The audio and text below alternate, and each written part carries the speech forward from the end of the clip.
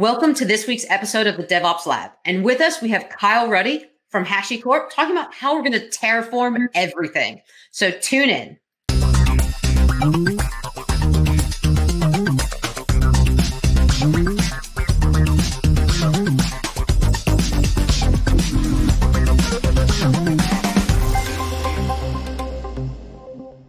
Welcome to this week's episode of the DevOps Lab. I'm April Edwards, and with me this week, I have a returning guest, Kyle. Kyle, welcome. Thank you very much for having me. Hey, welcome back. We always love talking about Terraform on the DevOps Lab. And this week's episode is how to terraform everything. Yes, it's quite the broad topic area. It is. So why do we want to terraform everything? I mean, I know why I want to, but why do we as a collective, we want to terraform everything? Well, so from my vantage point, I think of it when it really comes down to consistency, being able to repeatedly create something in that consistent manner so that I know and I'm comfortable understanding that every single time, whatever I'm creating is going to be exactly as defined within my code. Exactly. You're right. And also, when we do things by hand, we're human. And I will fully admit, I can't even type my name correctly on a daily basis without a typo. So if I'm building out infrastructure, and I've done this in the past, I've brought down an entire VMware cluster because I misread a letter, right? We make mistakes and that's fine. But if we want to be really good DevOps people, we have to automate everything, right? So consistency is absolutely key, especially if we're looking at traceability from our organizations, if we're deploying stuff into Azure and infrastructure, everything else. And then we want to develop, we want that consistency across our environment so that we can have for environments, we can have that resiliency, all that important stuff. So you're right. Consistency is key. So how do we terraform everything? So Terraform is kind of interesting when you think about the provider ecosystem, if you will. There's so many different ways to apply infrastructure as code principles to the things that Terraform can manage. Mm-hmm. Some of the fun things that I like thinking about is the Domino's provider that's out there where you can actually take Terraform code and order a pizza from Domino's. Whoa, hold on a second. Game changer. So, terraforming my infrastructure is important. But I'm hungry. And if I have to work late or I'm writing a bunch of code, it's lunchtime, I can terraform Domino's. All right. I want to see this one. Exactly. You can just push a button and boom, you've got a DevOps pipeline that can run out and 30 minutes later, you've got a pizza.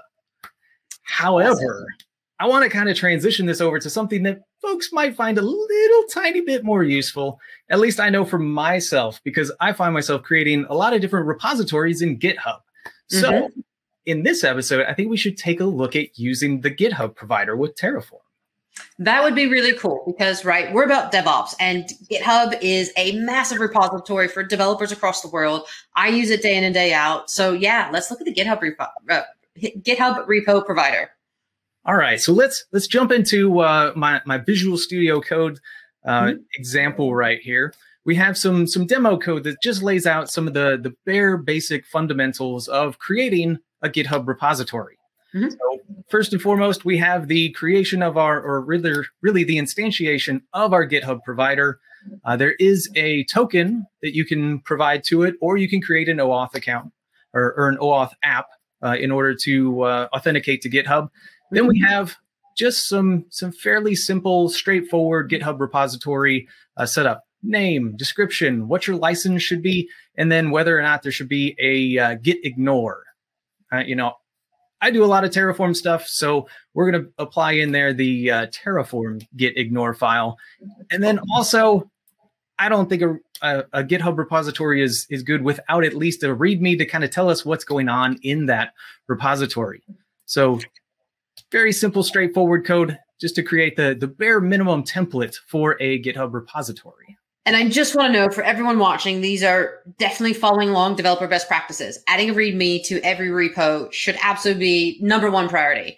When you're working with Terraform, a git ignore is also super crucial. So just want to say everyone out there, these are great developer practices to take with you. And sometimes when we do demos, we forget to do these simple things, but no, absolutely, Kyle.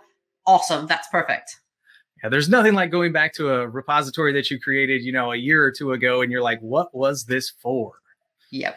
We're trying to use someone else's code, and you're like, I have no idea what I'm doing. So READMEs are super, super crucial. Yeah. Why did I fork this? I have no idea. That's what the README's for. Absolutely.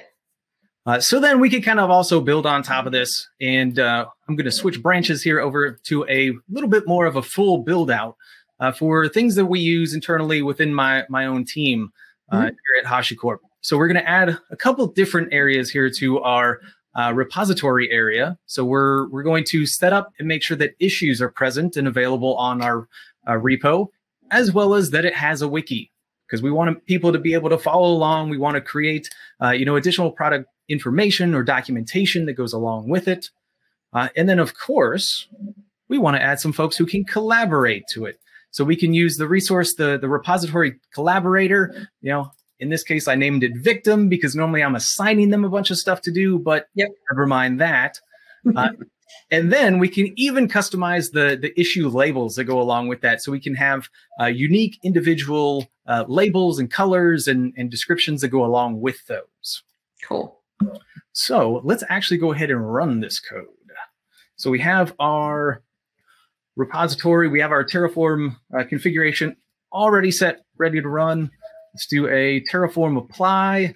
We're going to, this is where we get into the human error part as I type stuff in. So we have our GitHub token, which I've already saved out to a environmental variable.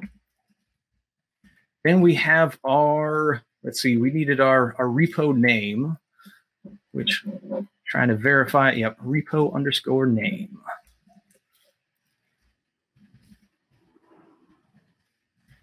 And let's do the DevOps Lab for that.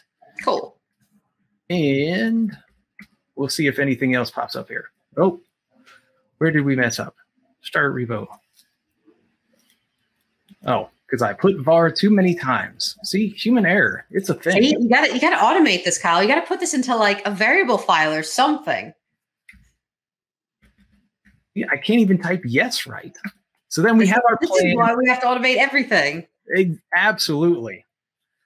So we're creating a GitHub repository. Yes. It's creating our issues. It's taking all that stuff and deploying that out for us. Awesome. And, we didn't specify a victim, so it's a little unhappy about that. However, if we go back to our GitHub repository, we should be able to see that hopefully